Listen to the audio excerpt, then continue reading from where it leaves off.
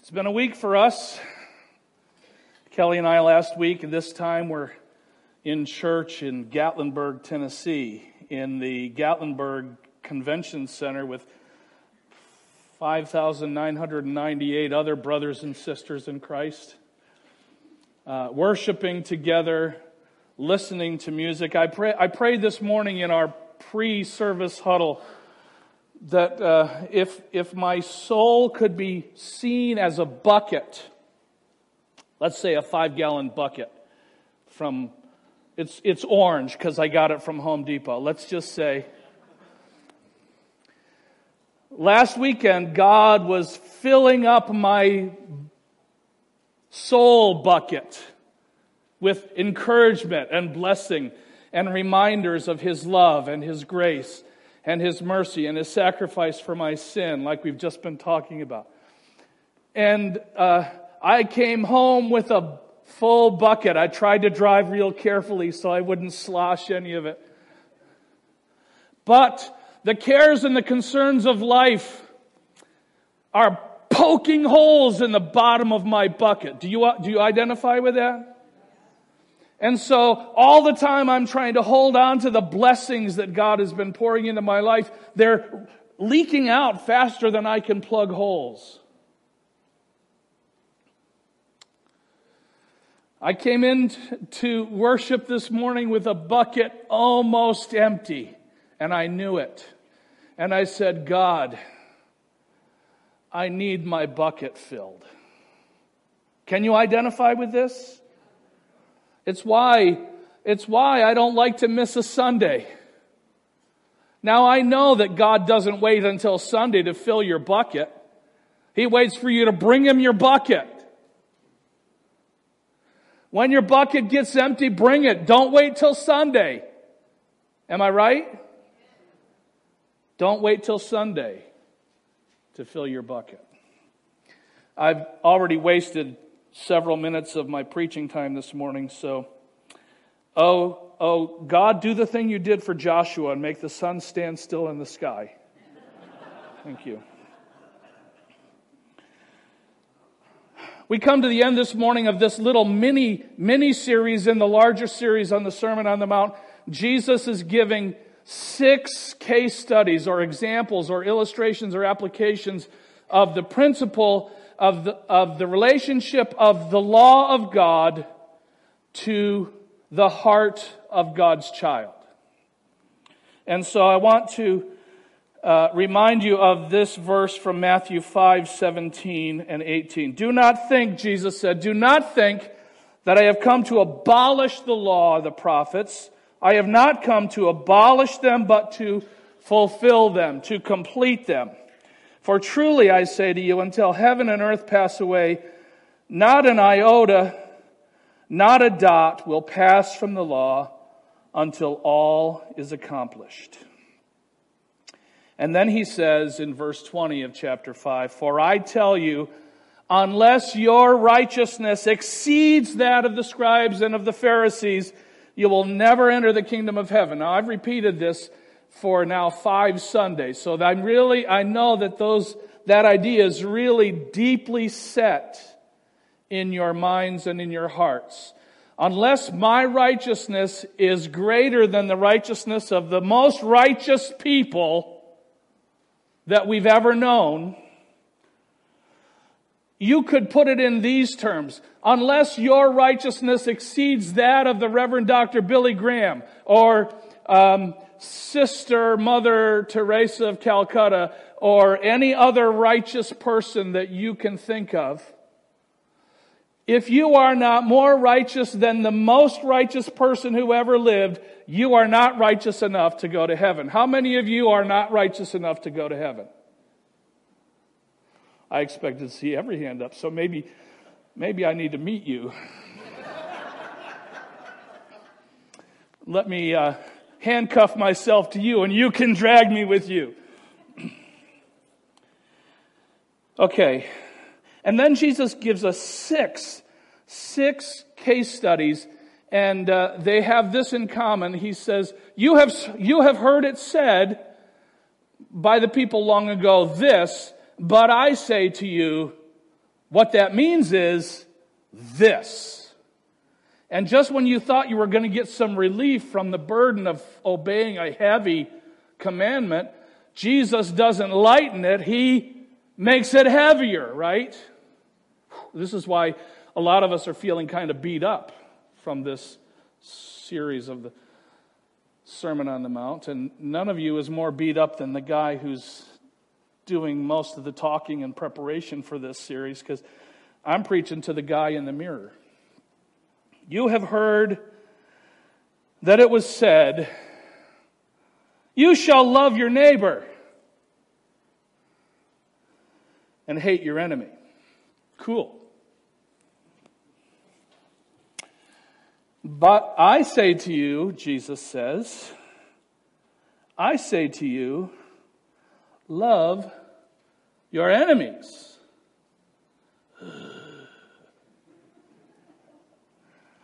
Love your enemies, pray for those who persecute you, so that you may be sons of your Father who is in heaven. For He makes His sun rise on the evil and on the good, and sends rain on the just and on the unjust. And I love what Jesus says. The grace of God is so overwhelming that it spills over the people that He has claimed as His own. He pours out His grace and blessing and mercy on the people who are His own, and there's so much of it that even the people who don't acknowledge Him at all get some of God's blessing, whether they acknowledge it or not. He sends rain on the just and on the unjust. He gives sunlight to everybody. Thank God for sunlight. Since I put solar panels on the house, I am thankful for sunlight more than ever. As I was preparing this message, the first question I asked myself after reading this verse is, who is my enemy? I've reached a point in my life where I don't think I have any active enemies. Anybody want to volunteer? There's an opening. Okay, thank you. Wait a minute. I don't want her as my enemy. Thank you. I had an enemy in high school. I knew he was my enemy because he made sure I knew he was my enemy. But he's gone. I had an enemy in my first church as senior pastor. I had an enemy there, and I knew he was my enemy, at least I thought he was. Now he's gone. I'm out of enemies. So I'm asking, who is my enemy? I was reminded of this question that was asked of Jesus when He said, in answer to the question, what is the greatest commandment? You remember, Jesus said the greatest commandment is love the Lord your God with all your mind, with all your heart, with all your soul, with all your strength. And then He went on and said, and by the way, the second greatest commandment is love your neighbor the way you love yourself. And this guy, trying to find a loophole, said, well, exactly who is my neighbor? And in answer of that question, Jesus, on the spot, made up a story. We call it a parable. And it's one of the most famous parables. If you were to go up to a person on the street, not that you would, but if you did, you'd go up to a person on the street and say, can you name 3 of Jesus' parables? Probably most people would come up with the prodigal son. That's a pretty famous one. And the Good Samaritan. That's so famous we even use it to name hospitals. Here's the Good Samaritan, the parable of an enemy behaving like a neighbor, behaving like a brother. And that's what Jesus says is the answer to the question, who is my neighbor? The answer is whoever in the sphere of your influence needs your help. It's what my mother said to me when I asked her who was her favorite child. I've told you this story. Some of you remember me telling you this story. I was sure the answer was me. but I was also sure she would never admit it in front of witnesses. How could she? So I waited for an opportunity when it was just Mom and me. I went to the store with her to help her with the groceries. And I saw my opportunity and I said, Mom, nobody's listening. I'm not recording this. I'm not wearing a wire. Tell me, honestly, which of your 6 children is your favorite? And of course I knew that she would now admit to me what everybody suspected, but nobody ever. But what she said to me has never left my thoughts. She said to me, my wise mother, my favorite child is the one who needs me the most right now. That is who your neighbor is. The one who needs you the most right now. And surprisingly, Jesus chose in his story of the Good Samaritan for the person that represented the neighbor to be the most obvious enemy of the Jewish community. A dirty, nasty Samaritan. The despised neighbors of pure Jews. They were the worst. You and I, if Jesus was telling us the parable today, he probably wouldn't choose Samaritan. Maybe he would choose, well, I don't know, socialist. Or some other label that you and I identify as, oh, these are the people we like the least on the planet. If my neighbor can be just about anyone, then it seems to be that my enemy can also be just about anyone. My neighbor. Or my college soccer team teammate. That seems oddly specific. I'm just saying, there was this guy on my soccer team who would not stop flirting with my girlfriend. They were in the same major. They had almost every one of their classes together. He would not leave her alone. Even after I put the ring on her finger, he would not leave her alone. And she said, let's call him Barry. Let's call him Barry Hauser. Barry, I am engaged. And he said to her, well, you're not married yet. And then Kelly made one of the very few mistakes she's ever made in her whole life. She told me what he said. My sister almost caused me to stumble. Upon hearing this, I went to have a talk with my soccer teammate, Barry Hauser.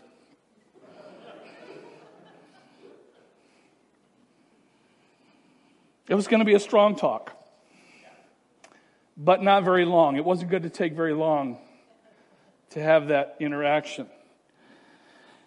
Back in those days, we had dorms that were converted 2-bedroom apartments, and everybody in the dorm had 5 roommates. And when I got to Barry's dorm room, I was met at the door by his 5 roommates who said, we're not going to let you have a strong talk with Barry.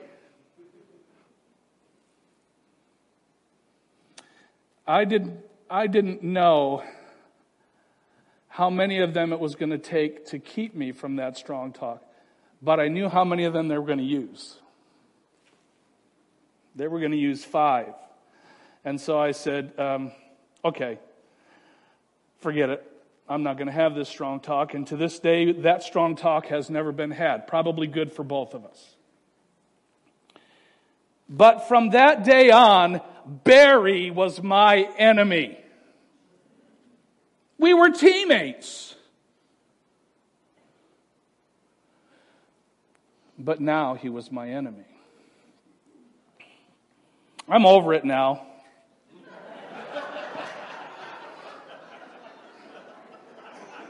No, really. I'm over it.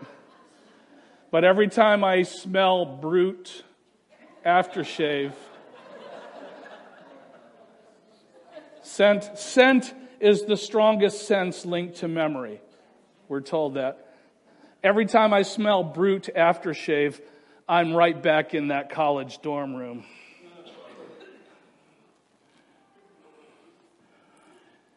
This got me thinking about how we view those with whom we disagree. Whether it's about sports, or whether it's about politics, or whether it's about exactly where the property line that separates two adjoining properties lies. That sounds strangely specific too, doesn't it? Maybe sometimes this question includes employers and employees or co-workers. Sometimes it spills over into brothers and or sisters, and parents and or children, and husbands and or wives. I'm learning to speak Spanish. I've been learning for a long time. I've been making a little bit of progress. And when I learned that the word for friend in Spanish is amigo, I knew that. I mean, everybody who watches TV or movies knows that. Then I learned that the Spanish word for enemy is, some of you probably know this, enemigo. Amigo, enemigo. They sound very similar, don't they? And that kind of betrays the truth that sometimes the line between friend and enemy is dotted. From time to time, maybe only for a moment, even those that I hold dearest can seem like my enemy. Do I dare to say that sometimes, on the rarest of occasions, we might even perceive God to be our enemy? Especially when He's keeping us from getting or having that thing we want, or have convinced ourselves that we need, or He has taken away from us something, or even worse, someone.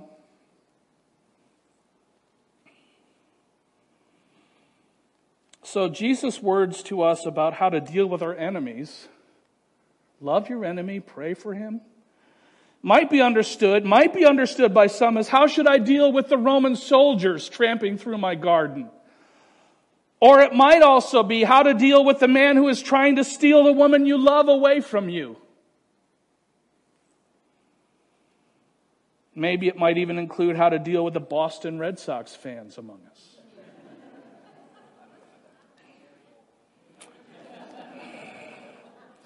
Or how to deal with this pastor who said something I did not like or agree with 2 weeks ago, or 5 minutes ago, or 5 minutes from now.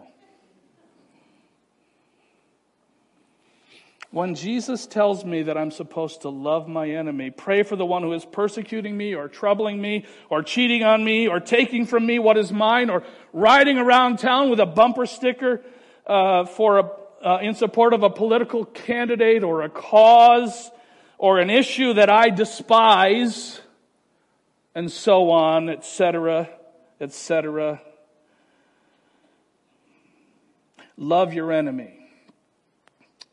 Let's go to the next verse. For Jesus says, for if you love those who love you, what reward do you have? Do not even the tax collectors do that? This is really a revolutionary idea. What I want to do to my enemy is poke him in the eye.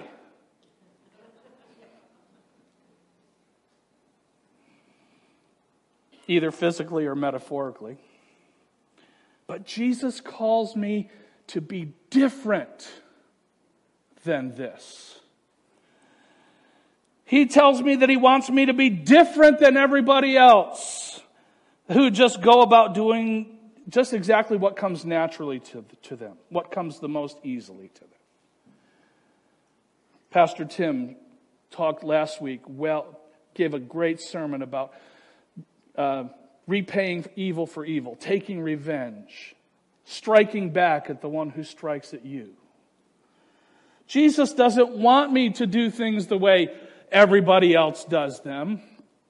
He calls me to do things the way God wants them done, which is almost never the way we're doing it. You think about it, the majority is usually wrong. We believe in the majority rule, but the majority is almost always wrong. Crucify him. Thy will, God, be done right here on earth, right now, the way it is done in heaven.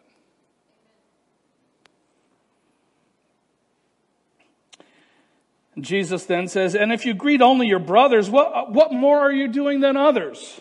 Do not even the Gentiles do the same? So even tax collectors and Gentiles, even they are nice to people who are nice to them.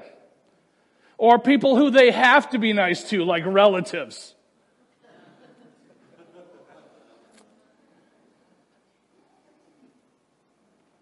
You know, it's funny because we're still learning how to be nice to each other, never mind how to be nice to our enemies.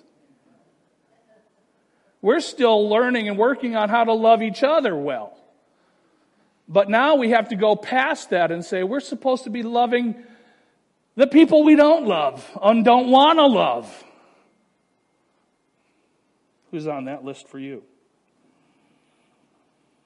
It's not particularly godly to be nice to people who are nice to you. Anyone can do that.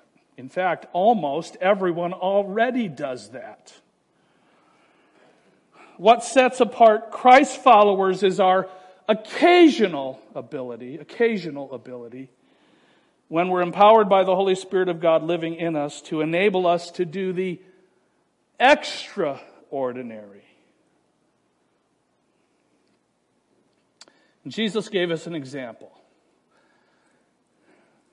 You're familiar with this. Father, forgive them. They don't know what they're doing. This is Jesus' example of what he means when he tells us to love our enemies. And to pray for them who despitefully use us, and to persecute us, and to mock us, and to disregard us, or in some other way seek to harm us. But you might say to me, hey, wait a minute, time out. That's Jesus. He's not the ordinary, typical human being. Yes, he's fully man, but he's also got the fully God thing going on. And you can't expect me to do what Jesus could do. Okay, I'm not going to argue with you about that. Because I don't expect that I will always do what Jesus always did. But I want to. He has this advantage over us. He's God and we're not. How in the world can he expect this kind of response from me? Well, it is possible, though it isn't easy. I know it's possible because we've seen it happen. Let me share with you this modern day example. 2006, October. Tragic shooting in the Amish school near Lancaster, Pennsylvania. That's old news. That happens every week now. That's horrible, isn't it? 16 years ago, this gunman came into this Amish elementary school in Bart Township, Lancaster County, the Old Order Amish community of Nickel Mines. He took hostages, and of the 10 girls between the ages of 6 and 13 that were in school that day, he shot 8 of them and killed 5 of the 8 before taking his own life in the schoolhouse. Why I'm reminding us of this horrible event today is not because of the event, but the response to the event. The response of this Amish community is what everyone in the country was talking about. Every news media outlet was talking about this story. Because the Amish community, this peculiar faith community, did what Jesus said we're supposed to do. As a community, they forgave. They didn't seek vengeance. They didn't seek justice. What more justice could there be anyway? This man who did this terrible evil thing was already standing before God for judgment. That doesn't mean they didn't grieve. Imagine not grieving. It doesn't mean that every member of the community easily came to this position, but sometimes it takes a village. Sometimes it takes my brothers and sisters standing beside me, propping me up, helping me to do what we all know is the right thing to do. I don't have the strength to do it alone. But together, as an entire community, they publicly forgave the one who brought this terrible tragedy on them. They tore down the building. Put that next picture up, please. They tore this school building down. They would not leave a visible reminder of an injury. That doesn't mean they forgot. You can't forget. I'm not letting you forget. I'm reminding you. But they tore down this monument of evil. And they rebuilt a school in a different location. And they named this school New Hope School. This faith community. Mock them, ridicule them, think they're quaint, old-fashioned, whatever you want to think. This community did what God's Word told them to do. It can be done. It's not easy. Anybody tell you this was going to be easy? I beg your pardon, I never promised you a rose garden, isn't that? But how do you fight the Amish community's response? How do you criticize that? How do you oppose that kind of meekness? Blessed are the meek, who do not insist on getting what is coming to them. God calls us to walk a different path. He sets before us a higher standard by which we must weigh and measure our thoughts, our attitudes, our responses, our actions. And then he gives us a summary statement which encompasses all 6 of these case study applications. Before I read that last verse, I want to remind you of this verse, Matthew 5:20. For I tell you, unless your righteousness exceeds that of the scribes and the Pharisees, you will never enter the kingdom of heaven.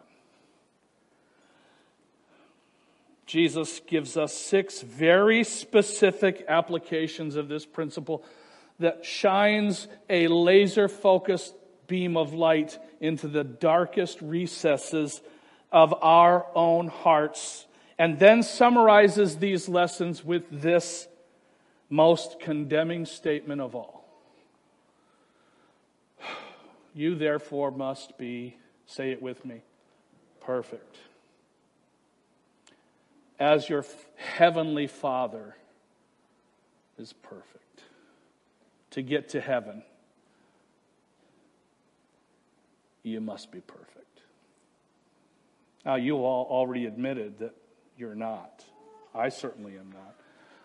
And even if I was perfect from here on out to the rest of my life, I still got this train of baggage I'm dragging behind me. This is not a new idea, and I'm going to have to invite you to take the bulletin and look up the references that I published there. I'm not going to take the time this morning because I'm already out of time. But starting in Genesis 17:1, God said to Abram, I am God Almighty, walk before me and be blameless.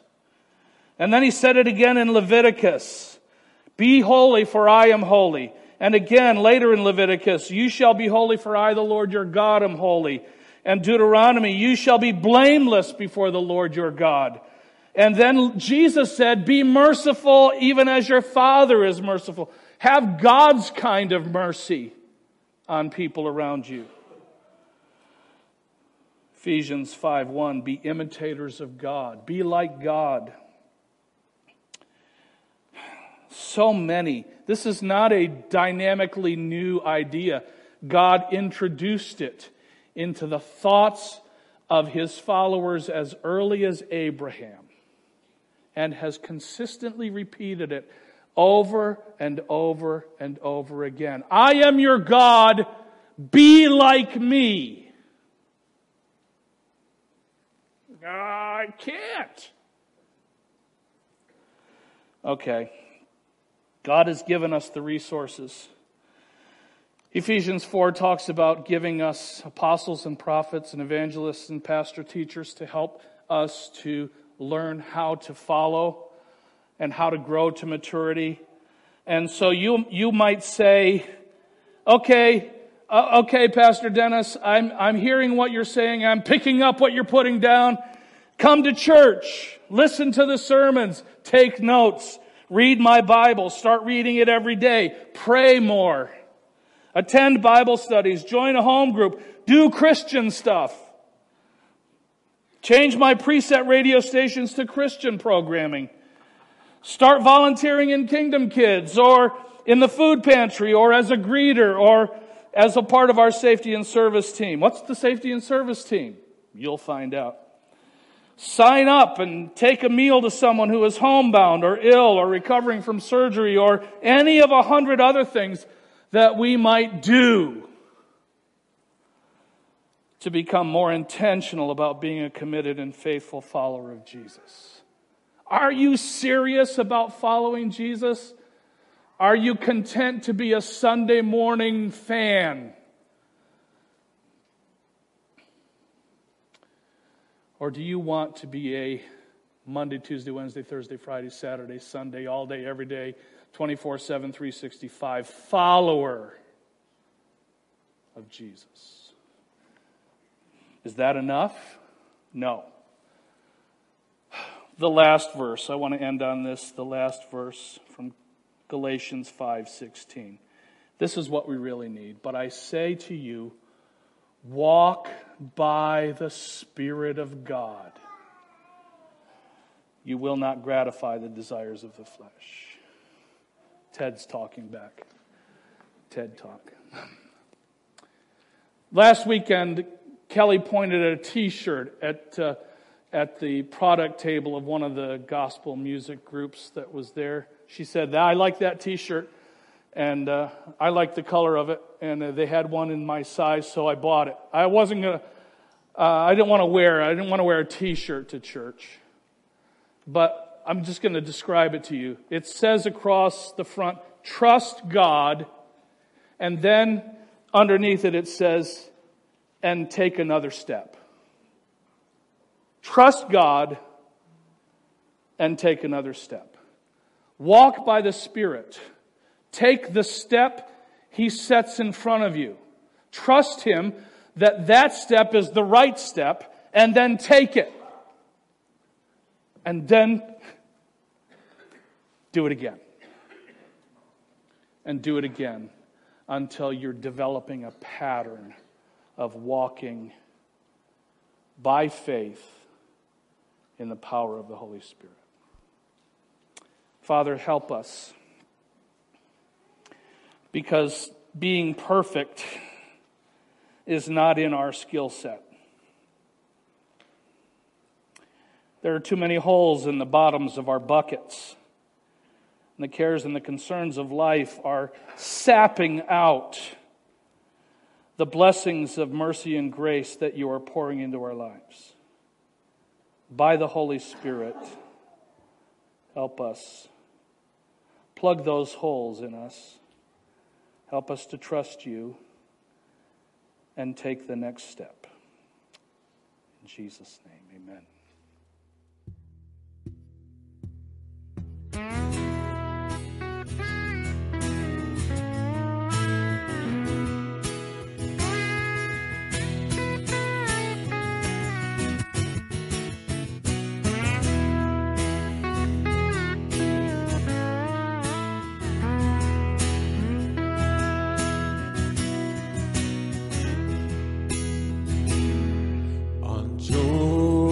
Stormy banks I stand and cast a wishful light to Canaan's fair and happy land, where my possessions lie. All o'er those wide extended plains shines one eternal day. On God the sun forever reigns and scatters night away. I am bound, I am bound, I am bound for the promised land. I am bound, I am bound, I am bound for the promised land. No chilling winds nor poisonous breath can reach that healthful shore. Sickness, sorrow, pain, are felt and fear no more. I am bound, I am bound, I am bound for the promised land. I am bound, I am bound, I am bound for the promised land.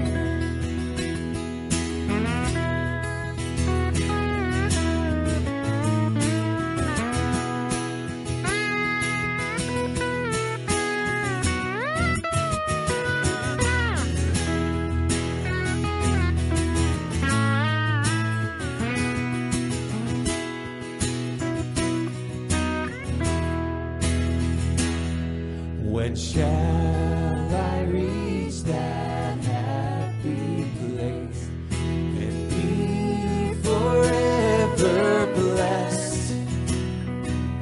When shall I see my Father's face and in His bosom rest?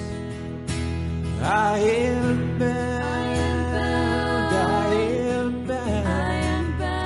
I am bound for the promised land.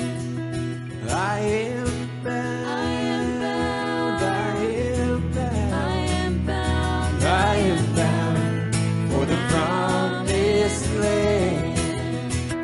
I am bound.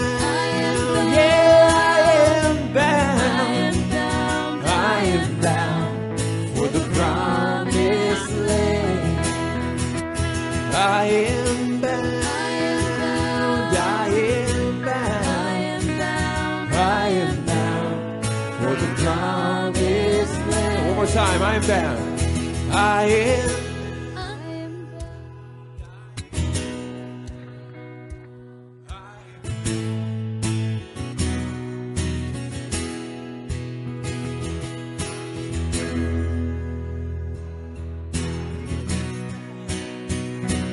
I am bound for the promised land. Amen. Lord God, we long for that day when we'll be in your presence. In the meantime, here we are. So what would you have us do with the days that remain? I guess we could start by doing a little better at loving our enemies and praying for those that persecute us, as much as that is so counter to our nature. Can't do that without you. Can't do that without your strength, without your help, without your guidance. So give us the grace we need to chase that. Help us. Keep us as we go. In Jesus' name, amen.